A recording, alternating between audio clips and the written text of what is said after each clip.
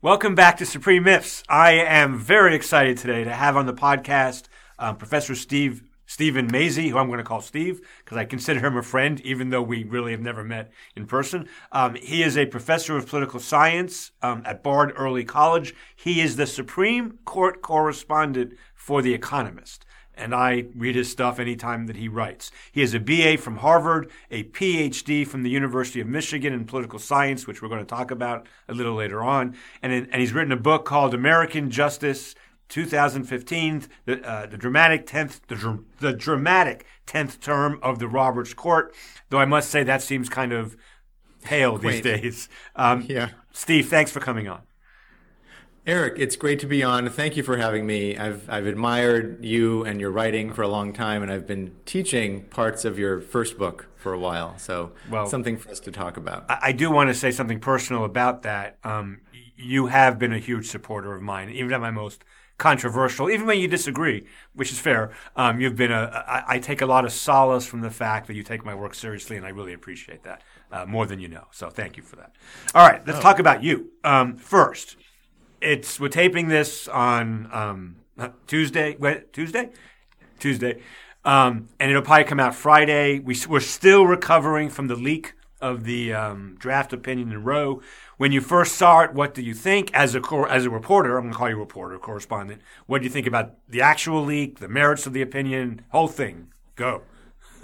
Wow. Well, yeah, a week ago, Monday night, as I'm preparing our 7-year-old for bed, I get this notice on my phone from one of my editors at The Economist forwarding an article, Supreme Court votes to overrule Roe versus Wade, and I actually laugh, right? Because Supreme Court opinions don't come out at 8 o'clock at night on a Monday. Well, they do in the shadow docket, but sorry, go ahead. Yes, but I would have gotten a notice from the court about that directly. So I click on the link, and I'm very dubious. And then I see that Josh Gerstein wrote this article. And Josh is a friend. We worked in our college newspaper together. And so I start to get worried. And then I click on the link provided in the first paragraph of his story to the draft opinion. And lo and behold, it looks like a duck. It quacks like a duck. It sounds just like a Samuel Alito opinion.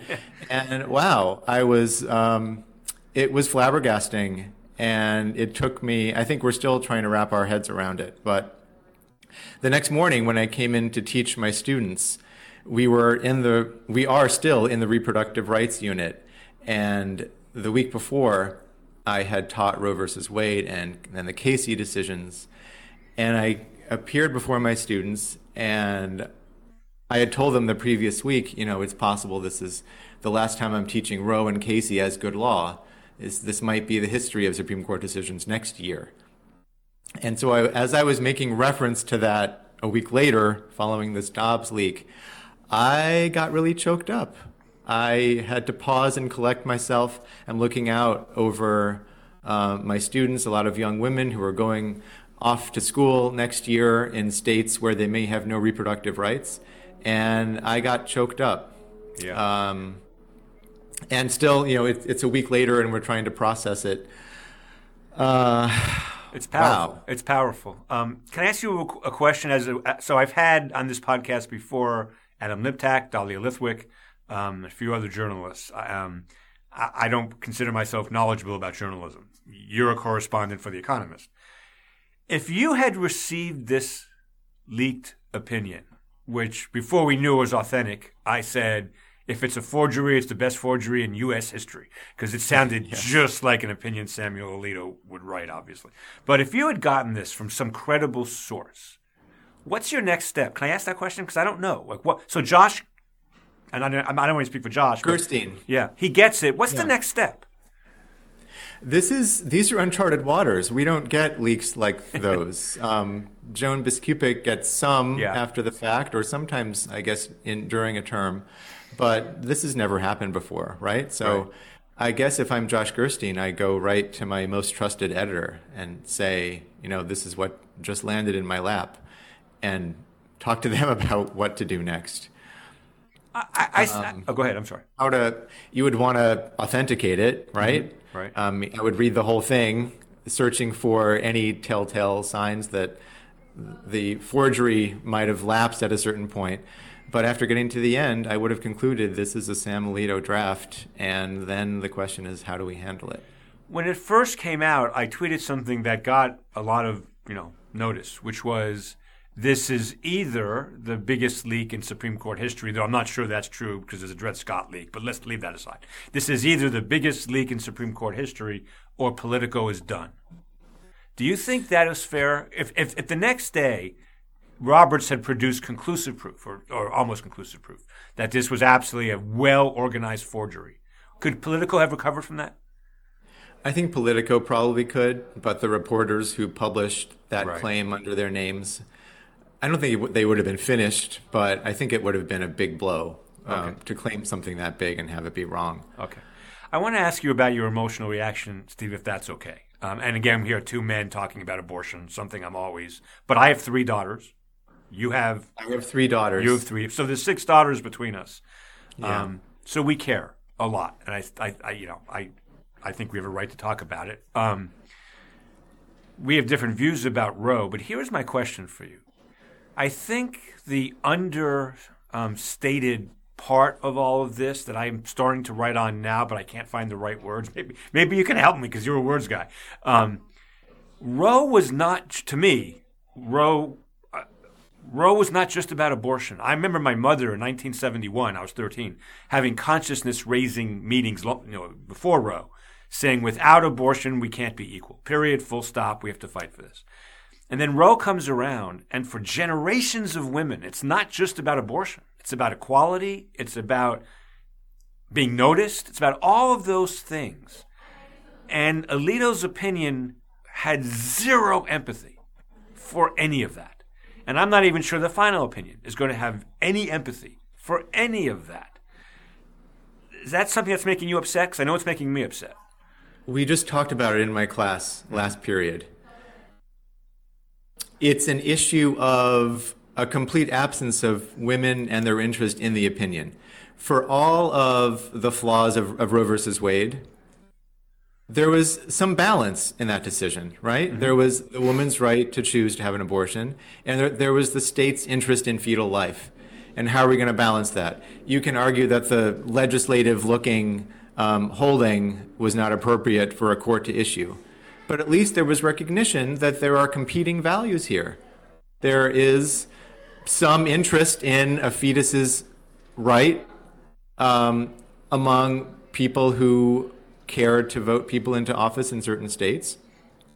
And that interest in fetal life has to be balanced against, in some way, a woman's right to choose to control her body and whether to have a baby. There's nothing like that in Sam Alito's opinion. Right. There's just, right? There's that paragraph near the end where he says, what effect this will have on the country and on the society and on the political system, let the chips fall where they may. That's not our job. We just have to decide what the Constitution means, damn it, and implement it. That seems entirely cold-hearted and also dangerous for the Supreme Court as an institution.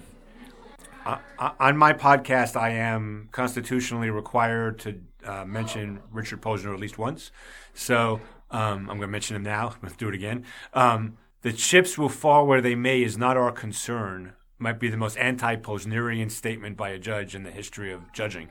And Alito doesn't believe it. I'm sorry. I just don't think he believes that. He knows that consequences matter. He knows facts on the ground matter. He knows what he does matters. And it's just a smokescreen for value judgments. Am I off on that?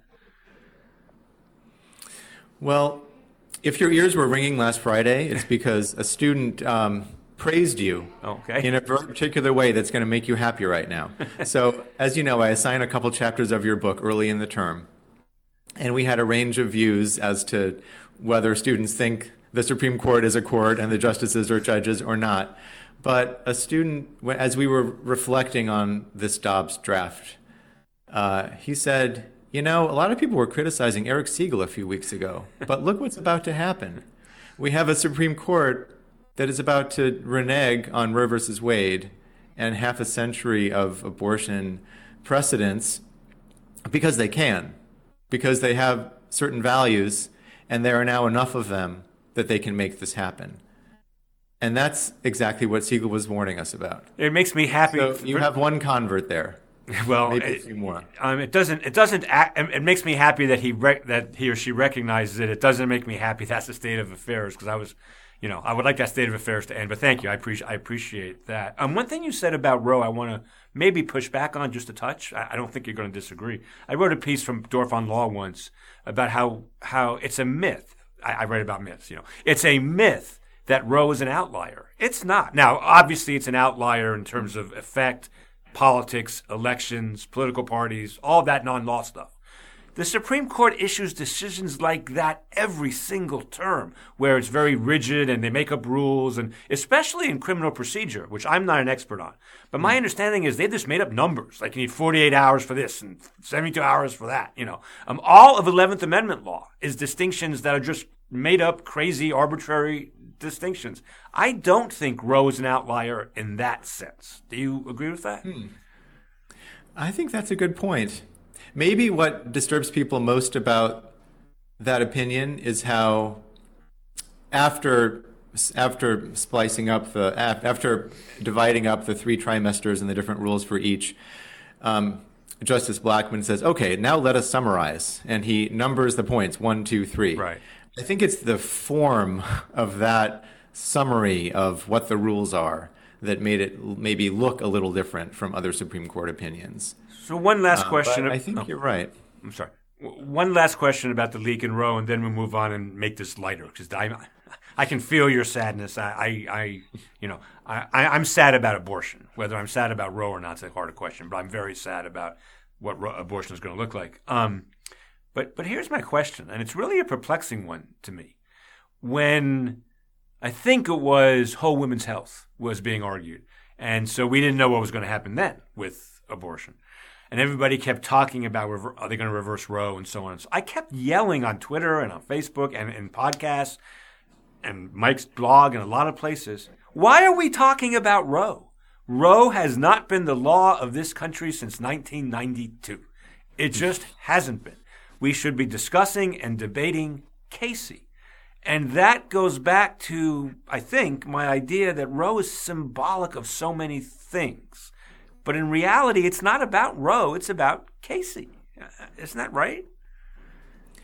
I think that's right. I think usually people say Roe/Casey, which is probably about right. You might disagree with it, but Casey's central holding is that the central holding of Roe is maintained. Right. Right. And so the trimester approach is dispatched with, but viability is retained, which really was the central pivot in Roe also. Right. So I don't think it's unfair or unreasonable to say that Roe is still part of the conversation when we're asking, is Casey going to be upheld? Fair it's enough. Really the regime that Roe began and Casey continued, although with some whittling away and some change of emphasis. That's fair. All right, let's leave that behind for a minute and have a more fun conversation. So I'm very curious how I like these podcasts to be somewhat personal in some ways, just because I think that's a nice break from doctrine and politics. How did you become a correspondent for The Economist, which, by the way, sounds like one of the great – I have tremendous respect for Adam at the New York Times, for Robert Barnes at the Washington Post. I've had both of them, George State. Dahlia, I think, is the best writer of any – Oh, she is. Okay, sorry, I don't mean to insult, but I think she's amazing. But as far as prestige go, being a correspondent for The Economist, which I think still is a real journalistic place, is a serious thing. How did it happen? Do you like it? What does it entail? Tell me the whole story.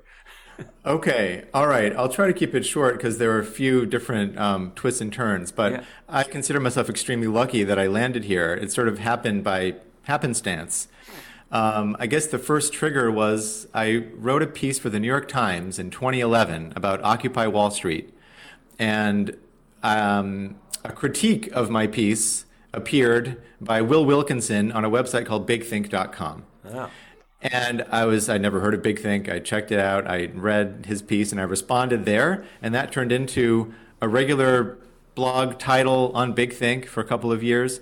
And Will Wilkinson, who's a very smart and talented writer and thinker, was also writing for The Economist at the time. So I had a post one day I thought might work well there, and I published it. I published a few more, and then I was interested in one particular Supreme Court case that was coming up for argument in 2013, Town of Greece versus Galloway, a great Establishment Clause case. So I wrote 3 or 4 posts for The Economist about it, and then I thought, maybe I should, be bold and ask the editor if I can go cover the oral argument. I'd never set foot inside the Supreme Court before.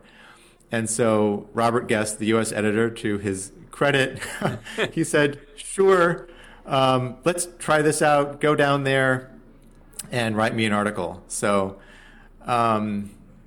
if you want the best possible or worst possible case of imposter syndrome, go to the Supreme Court as a journalist covering your first Supreme Court argument. When I walked in there, just when the guard looked at me asking me who I was, I said, I'm with the press, and I thought I pulled one over on him. Well, I ended up at the court that morning thinking, both mistakenly and hilariously, that if I got there earlier, I'd get a better seat. So I got there at 7:30 in the morning before any reporter was there, before even the Supreme Court staff was there, and waited. And I ended up getting a good seat, and I ended up meeting a lot of these wonderful people you just mentioned. Yeah. I met Dahlia that day. I met Adam, Jess Braven at the Wall Street Journal, Garrett Epps, who's just a wonderful guy and a terrific writer. And they showed me the ropes, and I was overawed by this oral argument. I went down to the press room. I wrote a story. And my editor liked it. He said, let's do this again. I went back a few more times that term, and they said, all right, you're the Supreme Court correspondent now. And I'm finishing my 9th term covering the court. I've learned a ton, and it's been just fascinating at every turn. That's terrific. That's a great story. So I did have a conference at Georgia State in 2016 where Dahlia, Adam, and Robert Barnes were here. And I got the impression from the 3 of them, and I know Garrett is part of that group as well. I know you are too. So pre-COVID, I got the sense you guys were pretty tight, and it was kind of, let's be honest. I don't know about Adam and Robert's politics, but I think most of you are either liberal or center liberal or whatever. I think you all do a great job keeping that out, but we know what Dahlia's politics are. She doesn't hide them. But anyway, it was a close club, and it was nice, and it was camaraderie, and it was friendship. Even though, I was amazed by Adam and Robert. So that's the New York Times and the Washington Post that compete with each other directly, right? I mean, but they seemed like really good friends and close and helping each other out, and we retweet each other's stuff. Is it still like that post-COVID? Oh yeah, good. I miss being in the press room. Yeah. I learned so much just in those first few cases and first couple of years, because the way it works, you come down after the argument and you try to sort out what just happened. What the hell just happened? Right. And it's a relatively small space. The cubicles that the reporters have are, right next to each other, and they're like 2 by 3. And so everyone's talking and trying to figure out what happened. And I'm listening and I'm learning. And then after I learned enough, I started contributing my own voice. But it's a very tight and smart and kind group of people that I just sort of stumbled into, and they received me with open arms and not a lot of skepticism. So I'm going to ask you the same question I've asked them, and I've gotten similar but not totally identical answers from 2 of them, 3 of them actually, all three of them. If you cover the president, you go to his press conferences, and if you cover a senator, for the Atlanta Journal-Constitution, in Atlanta here, if you cover a Georgia senator, you get press conferences, you even get interviews sometimes, and all that stuff. You never get to talk to the justices ever. Maybe at a dinner at the Federalist Society or ACS, but even then, they're not going to talk to the reporters. Doesn't that make it much harder? I don't think so, because all the materials you need are right there on the Supreme Court website. Yeah. Sometimes it pays to talk to the people who are the litigants in the case, or to talk to law professors about areas of the law I don't know anything about. Mm-hmm. But you don't need to talk to the justices. They speak for themselves in their opinions and in the oral arguments. And one of the big tricks is, as I just said, trying to figure out what happened in the oral argument. Who is fainting this way? Who's fainting that way? Right. And who are the key justices we need to figure out what's going through their heads, and how do we parse that? I've talked to a couple of the justices, not formally, but Justice Breyer was kind enough, after I reviewed his 2016 book, right, to give me a call and invite me to his book party. Nice. Incredibly warm and flattering, and that was an exciting Can experience. I ask you if he's as talkative in person as he is? He is, yes, and he smiles even more. He has a good time, and he's extremely warm, and he was very kind to me. I think we can all say a lot of things about Justice Breyer, and there's a lot of things I could say that are negative. I won't today. But he seems like a really decent human being. Incredibly. Yeah. Incredibly. Yeah. Yes. He is a mensch of the highest order. Yeah. That's what it seems like. Okay. Couple more questions about this role. So when Adam was here, we talked at length about a particular conflict, which is that and maybe this has changed, or maybe I had this. Well, now it's different because of the audio. But what he was saying at the time was, if you sit in the courtroom to hear the arguments, you're not allowed any electronics, right? So you can't write anything while you're there. There is a room for you guys and women, men and women, reporters, where you can hear it, right? Even before it was live streamed, you guys could hear it at the Supreme Court, but then you're not watching it. And because of social media changes in 2005 or 3 or 8 or whenever it happened, getting it first is really important, and that's a tension. Because if you're in the room, you can't get it first. If you're outside the room, you can get it first. Is this a thing for you? Is this something you've thought about? It hasn't been because, well, they only started live streaming cases when they retreated to their homes during COVID. Right. So we would still be the first ones to tweet out impressions of the oral arguments in the old days, meaning up until March 2020. I'm sorry, Steve. I think what Adam was saying was some reporters would not be in the courtroom so they could be first because they can be typing during the argument. Oh, for orders. Yeah. Right, for orders. And if there are decisions being read out from the bench. That's what I meant. Right. Yes. So some of the hard pass reporters would stay back, hear what the opinions are, and then come up for the oral arguments. Yeah. Yeah. No, I never stayed back. I wanted to be there. If I'm coming down to D.C., I'm coming down to hear the oral argument and the whole thing and pay as much attention as possible. So we didn't, as I've said before on this, I usually send a rough roadmap to my guests, and then we sometimes veer away and stuff. And I didn't say I was going to ask you this question, so I'm improvising. But is there one oral argument that you loved the most and one that you hated the most? Well, the first one made a big impression on me, and Sure. Justice Kagan's first question. So the town of Greece versus Galloway, this was an Establishment Clause case asking Wait, I'm sorry, the whether- Establishment Clause, what's that? I don't, what do you mean by this Establishment Clause thing? Sorry. Yeah, it was already fraying in 2013. There's not so much left of it, and by the end of June, I'm not sure what it'll mean other than that you can't coerce people, which is really what the Free Exercise Clause says. But we can leave that discussion for another time.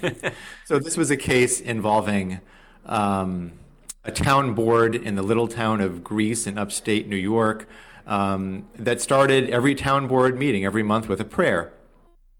And Justice Kagan, in interrogating whether this is okay under the Constitution, the first question was, would it be okay if, the marshal of the court began every oral argument up here at the Supreme Court with, not just God save the United States in this honorable court, but, we died, Christ died for our sins, and, very specifically sectarian Christian prayers, which is what was happening at the town board meetings.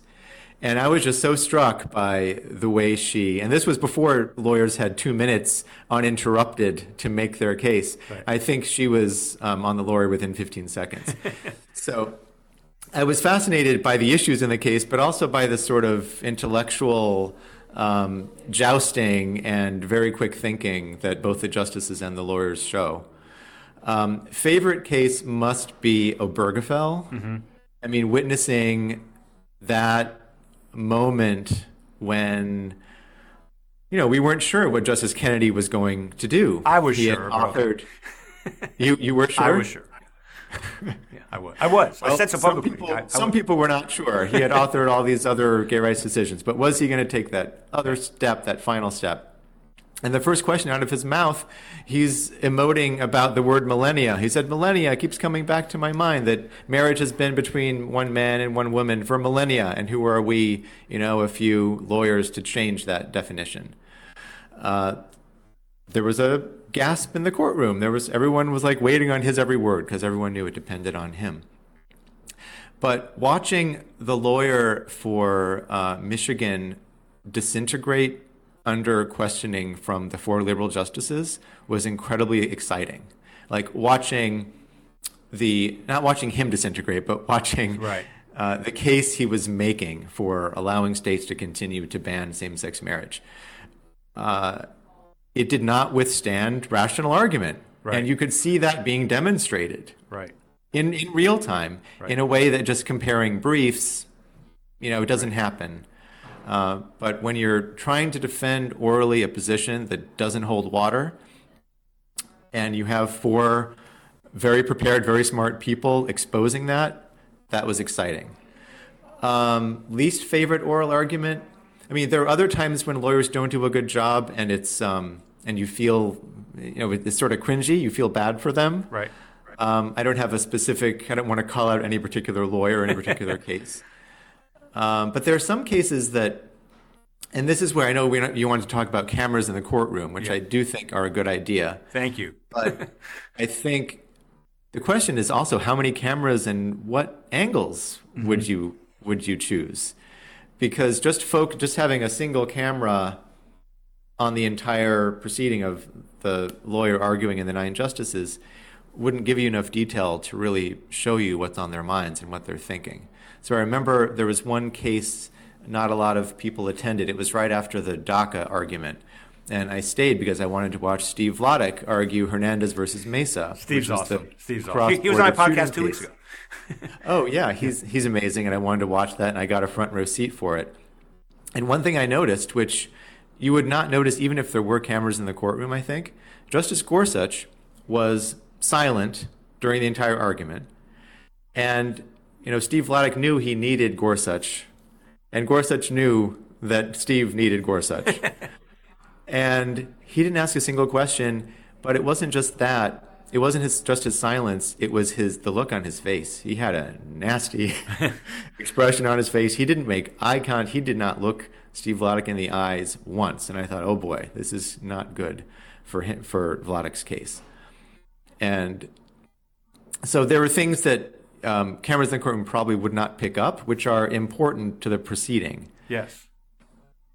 I think so very strongly. I don't know how many cameramen you can fit into that rather small courtroom to get all the various angles. Well, I'm the least technical person alive. This podcast is run by my tech support, Bobby. But I will say it doesn't seem like it would be that hard to have one camera on the lawyer and one camera on whichever justice is asking the questions, and just leave it at that. And just leave it at that. Steve, I want to say something about Obergefell and the same-sex marriage case, if you don't mind. And I'm breaking my rule here. I'm mentioning Posner twice. I was in the Seventh Circuit courtroom when Posner heard the same-sex marriage case, and I talked to him afterwards about it, and he kept pressing one point that the lawyers had no answer to, and it was so obvious they had no answers to it. And if anyone who was on the fence on this issue had heard that exchange, seen that exchange, it would have made a difference. I think it was 2 of the 3 states at issue allowed gay couples to adopt children. I don't think it was all 3. I could be wrong about that, but I think whatever it was, the question was, in your states, or at least 2 of the 3, you allow gay people to adopt children. And Posner said, but they can't marry. So these kids go to school, and they're teased, and they're abused, and they can't say their parents are married. Why would you let them adopt children, but not let them get married? And the lawyer had no answer, and I know Posner is much harsher than Kagan in oral argument. So it disintegrated quickly, but Posner was right, I think. I mean, and then they tried to rebuild an argument about traditional marriage, and it was clear it just wasn't working. And I don't think our arguments are that important, but I think in the really big cases, maybe they are. And that's why I really want to see the whole thing. I want to see the whole perspective. Yeah, it would be great. I mean, it's a big advance that now arguments are live streamed, so everyone can hear them in real time. I think that's a very big step. It would be an additional step to have cameras in the courtroom, and I'm all for it. I don't think there's any good reason not to have them, just like there's no good reason not to have same-sex marriage being legal. It's interesting to me, 'cause since I've been talking about this issue for 25 years, I've seen a lot of evolution on this. I'm pretty sure folks like Adam and Robert 20 years ago were probably against this. I know for a fact conservative law professors like Randy Barnett, who I asked, and others, were against this really strongly for most of 2000 to 2010 and even after 2010. And now I don't think Randy's changed his mind, but I think most conservative law professors have changed their mind. And I think they say, yeah, let's just see it. It's not, or at least enough have changed their mind where I've noticed the difference. Same thing with term limits, which is what I wanted to ask you about next.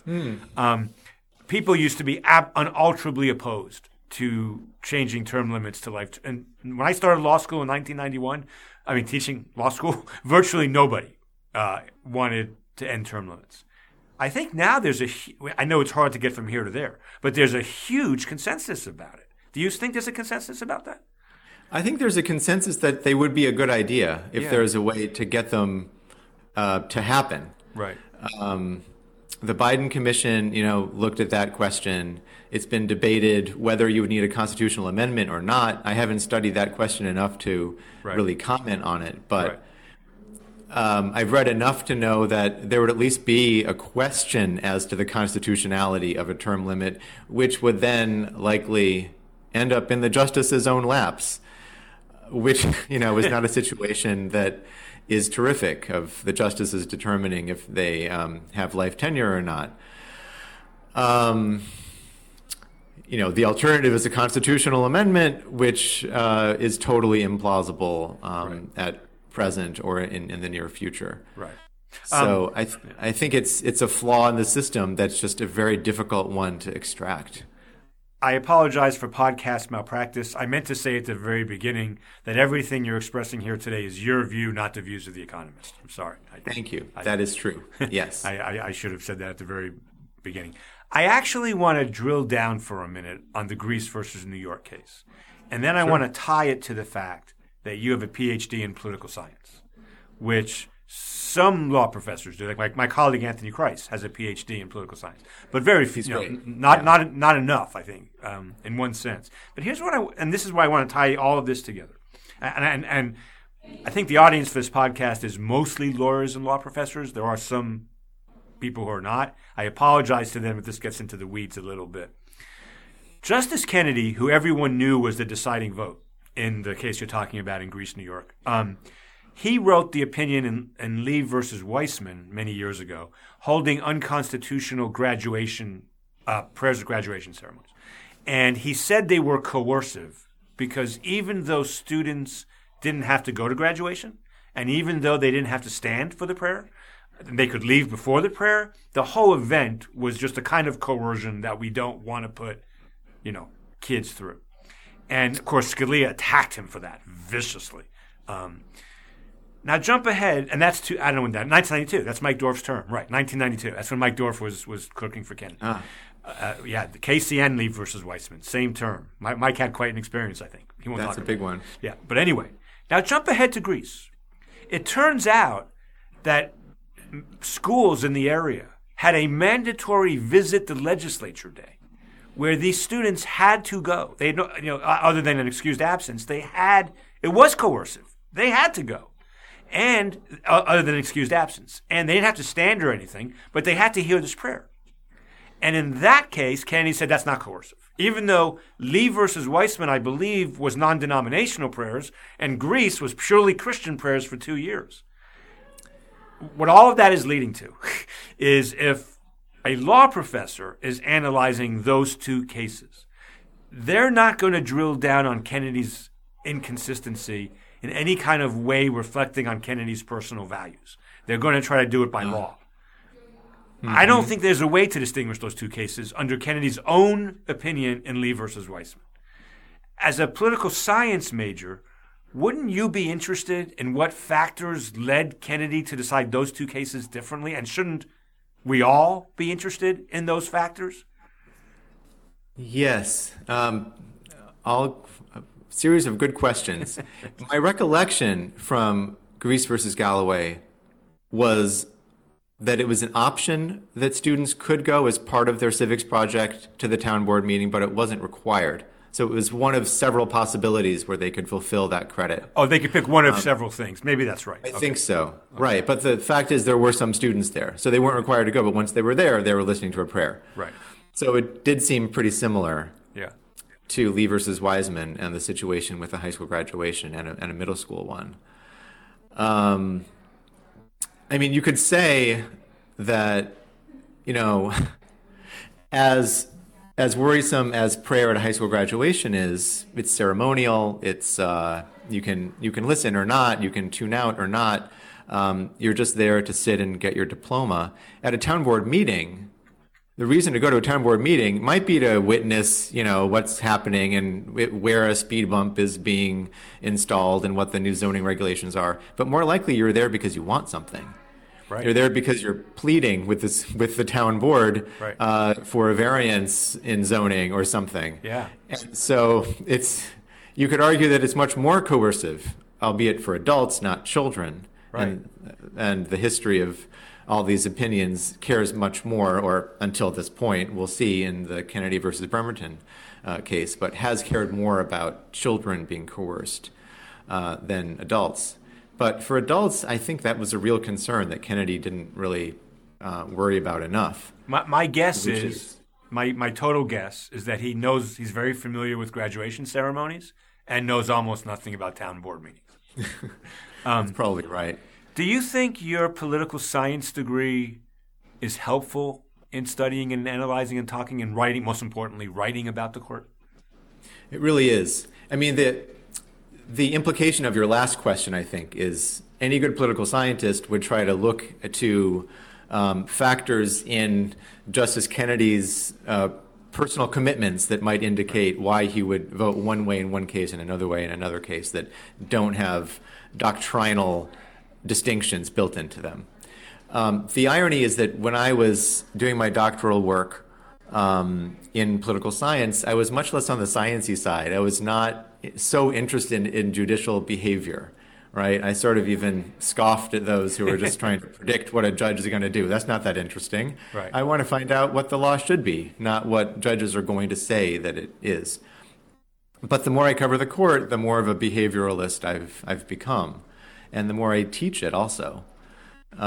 We read in our course a bunch of opinions by Justice Kennedy about gay rights, and then we read Gonzalez versus Carhart, where he wrote the majority opinion upholding the Partial Birth Abortion Ban Act.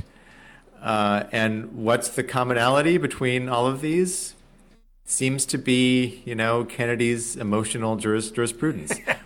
What makes him upset? What gives him sympathy? Who does he have sympathy with? He has sympathy with gay and lesbian Americans. And he has sympathy with and finds revolting that a fetus would be aborted through a D&E procedure at 28 weeks.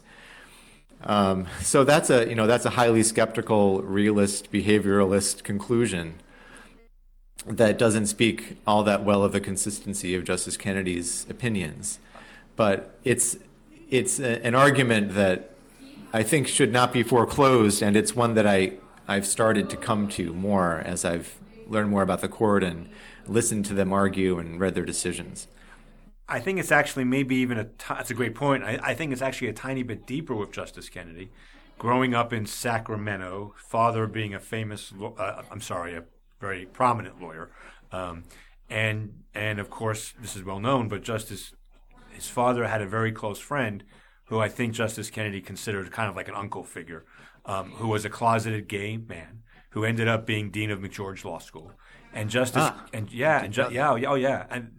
is the only reason same-sex marriage is legal in America today. It's the only reason. I mean, required to be legal. It's the only reason. Kennedy saw the indignity, and I use that word specifically for reasons you understand. He saw the indignity that man had to endure for decades, and I think it had a major effect on him. And he talked about privacy kind of rights and ideas in 2006 to the Canadian Supreme Court. 2006, before he was even nominated to the, 1986, excuse me, sorry, mental lapse, 1986, to the Canadian Supreme Court, where you got the sense he was really empathetic to the right to privacy, which would come into play with abortion, obviously.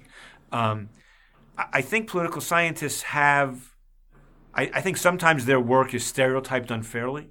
I don't think they think it's all politics, all the time, every time, 100%.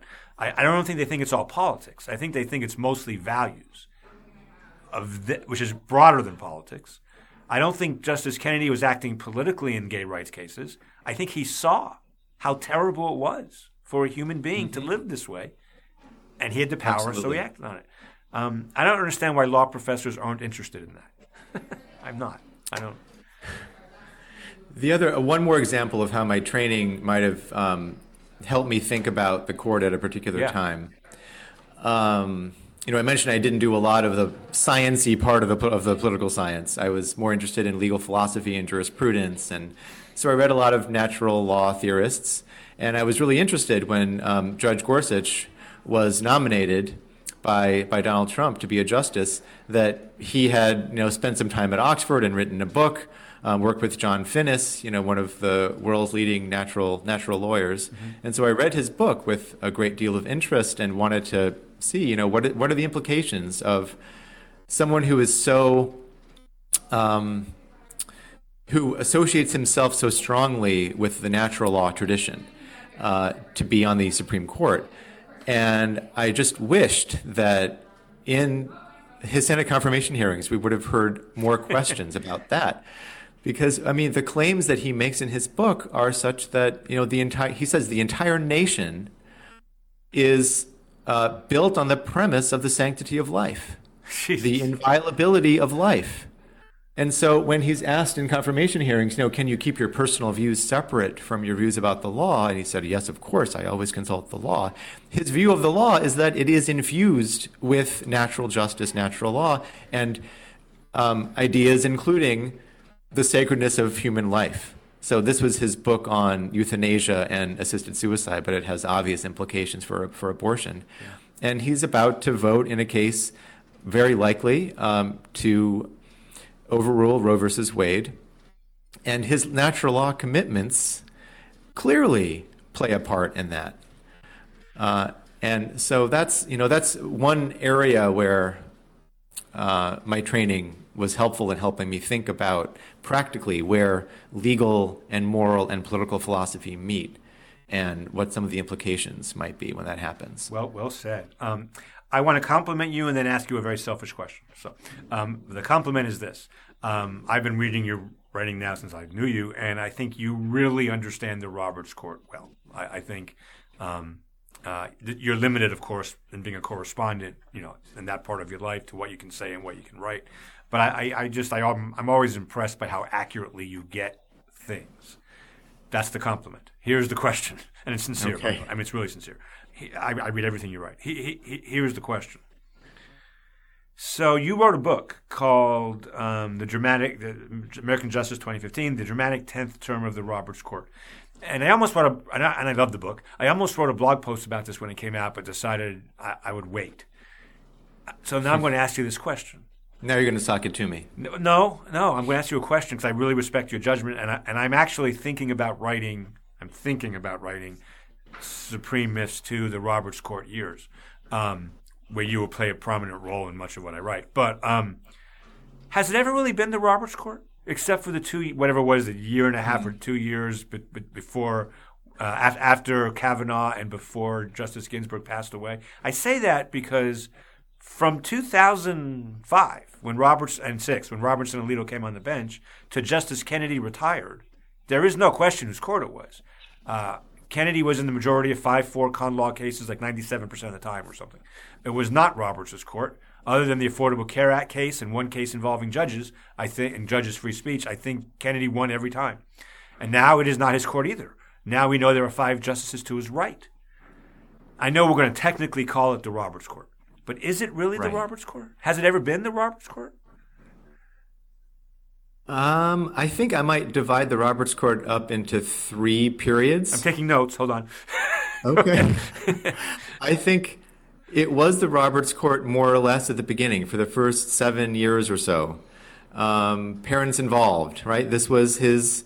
He wrote the opinion which made his version of what the legacy of Brown versus Board of Education is. He made this the law of the land, which is that any classification by race is unconstitutional. It doesn't matter what the motive is, And there was very powerful dissent from Breyer saying, that's not what Brown v. Board is all about. Brown v. Board is about integration. Right. So that was one moment. Citizens United, Shelby County, right? He didn't author all those decisions, but he got going many of his really strong commitments about race and the First Amendment. So he was off to a roaring start.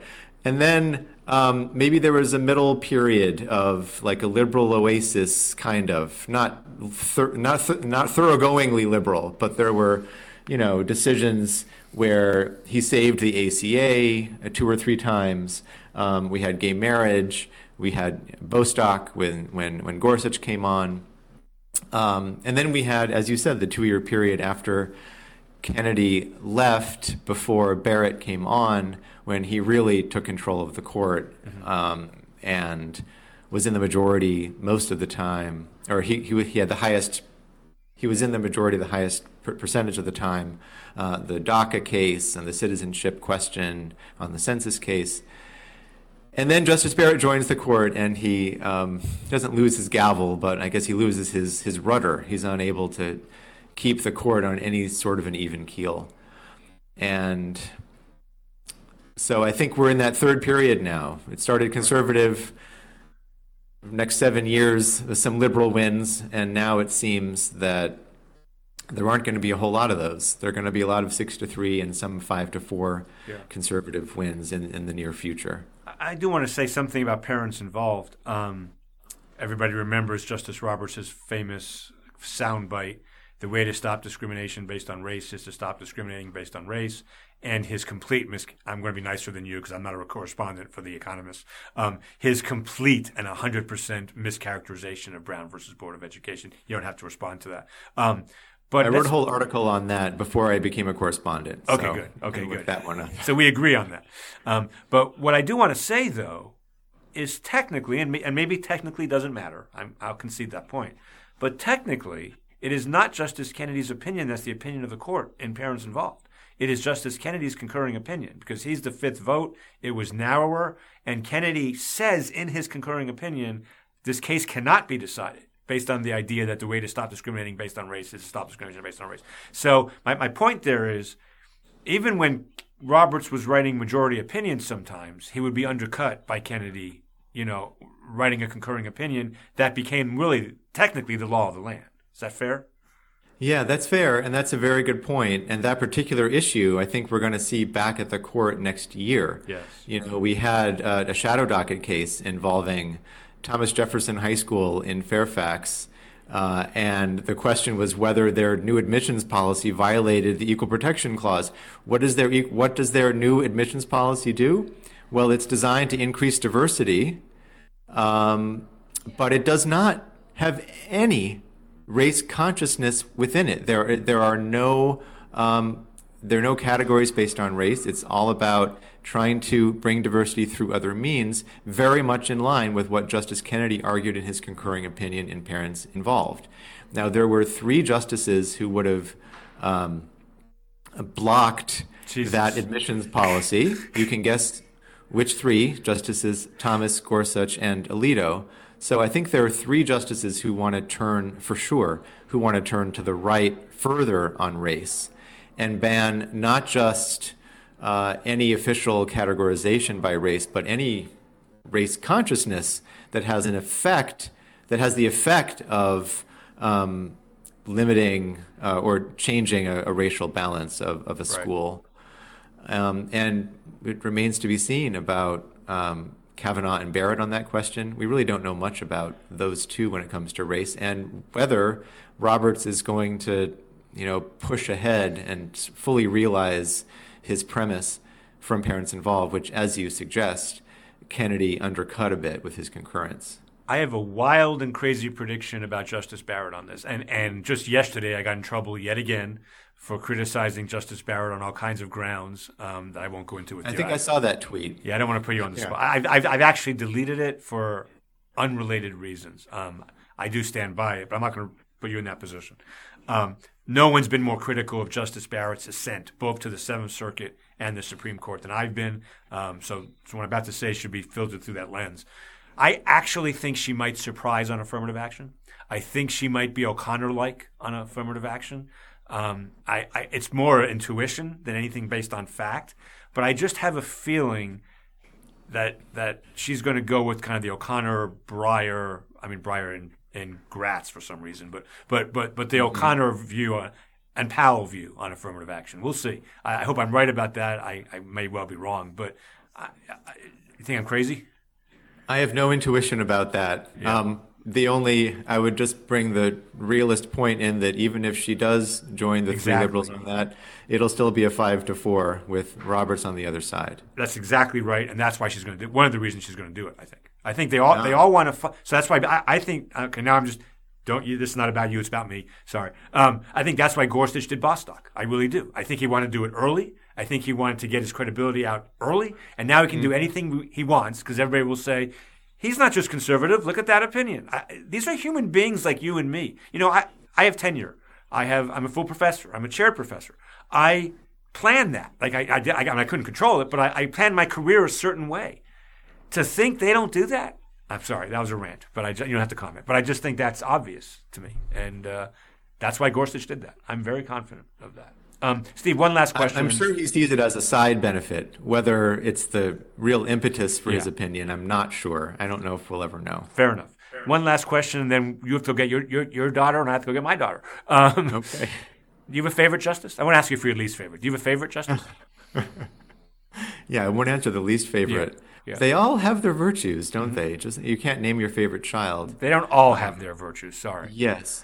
I will name some favorites in different ways. Sure. So Justice Kagan, I mentioned her. Yeah. She made an impression on me right away when I first sat down next to Garrett Epps in the press box watching that first argument. She has, just an uncanny ability to chew up and spit out lawyers when she wants to, and even sometimes to manhandle fellow justices. I think less the current lineup, but there was in Masterpiece Cake Shop, if you read her concurrence and you put it side by side with Justice Kennedy's majority, you'll find some pretty tricky things she does to interpret that opinion and narrow the implications of it. So I just find her writing clearly the most direct and persuasive and accessible on the court. Everybody talks, all the justices say they like to write in an accessible way that everyone can understand. But I think few of them accomplish it, and none of them accomplish it nearly as well as Justice Kagan. Chief Justice Roberts is maybe a close second. He's also an excellent writer. So yes, there's a warm place in my heart for Justice Kagan. Justice Breyer, I was actually moved to the last oral argument that he took part in at the end of April. The way that he puts himself out there and doesn't, script anything, and maybe takes up a few too many pages in the oral argument transcripts, but his orientation on the court has been, let's find a way to make this work out, a way that makes sense. Right. We talk endlessly about his pragmatism, but that was really thorough. That was a thorough part of who he is as a justice and has been as a judge for decades. Yeah. And I think we need more of that type of orientation on the court, which is not ideological, But I mean, clearly he has some ideological Right. perspectives that shine through from time to time. His dissent in Glossop versus Gross, where he calls for the death penalty to be reconsidered, he has his principles and he doesn't shy away from them. But overwhelmingly, he's about trying to make the law work out for most people and without disrupting the legal system unduly. And boy, we could use more of that kind of stability enhancing orientation in a justice today. Well said. I think he is obviously transparent and honest. Like, I think that comes through no matter what side you're on. No matter what it is, he cares about trying to get something that everyone can get a hold of. And I think that comes through. When Dahlia was here, she said what she loved best about Kagan, well, many things about Kagan, was how she writes her opinions. Imagine if you were this person in the third. All the time. Always in the second person. Yes. And which is the most engaging way to write. Yes. If you can put the person in a position they can actually imagine. And her opinions do that. Yes. And she does the same thing in oral arguments. Yeah. Yeah, that's a great skill. I try to do that with my students. I don't do it any 1/50th as good as well as Kagan does, but I try to. If you're the judge deciding this case and you have this, I think that's just an effective way of. Anyway, Steve, thank you so much. I love talking to you. We've never really talked at length in person before, and I really enjoyed this. And thank you. Can I add one more thing? About Justice Sotomayor? Yeah. She's another justice who keeps it real in a way, and like Breyer, but she keeps it real in her own way. And the way that she sort of conveys the id of the left on the court, I think we would miss it so much if it wasn't there, because there's so much id on the right, so much unrestrained, here's my position on this, that if we didn't have a counterbalance, it would be an odd court. It's already imbalanced enough. But without Sotomayor's voice in an oral argument and her dissents, it would be all the more, listing to the right. That's a great point. And I also think she's worked really hard to get out in the world on Sesame Street or whatever. And I think she's a fantastic – there's some things about her I could criticize, but she's a fantastic role model for girls. And I think incredibly. Yes, and I brought my students to meet her once, and she was just incredibly generous and that's nice. Terrific in the crowd. Well, Steve, we need to get together in person one day. I'm going to make that happen at some point in our lives, I hope. Sure. We both have busy lives and busy family lives. But thank you so much for doing this. I really enjoyed it. Learned a lot, as always, from you. And I want people to read. I know The Economist is behind I have a membership, but behind a paywall. So it's hard to retweet and stuff like that because it's behind a paywall. But it's worth your money, people. It's worth your money just to read Steve. So if you care about the Supreme Court, spend what it takes and read Steve's work. And this week's issue, sorry for the plug, but I have to say I've been writing for 10 years, and I have my first cover story Congrats. In this week's issue about the legitimacy crisis at the Supreme Court, which I've been working on for a couple of months, but then the Dobbs leak happened, and it was the perfect time to get it shaped up and published. It's a great piece. Everybody should read it, but I want to also say everybody should read all your pieces. And and I think we'd have better conversations in America if more people read your pieces on the Supreme Court. Thank you so much for being generous, Eric. Thank you. It's true. Thank you so much. Terrific talk. Thank you for the conversation and for having me. My pleasure, and I hope to see you soon. Take care. Take care.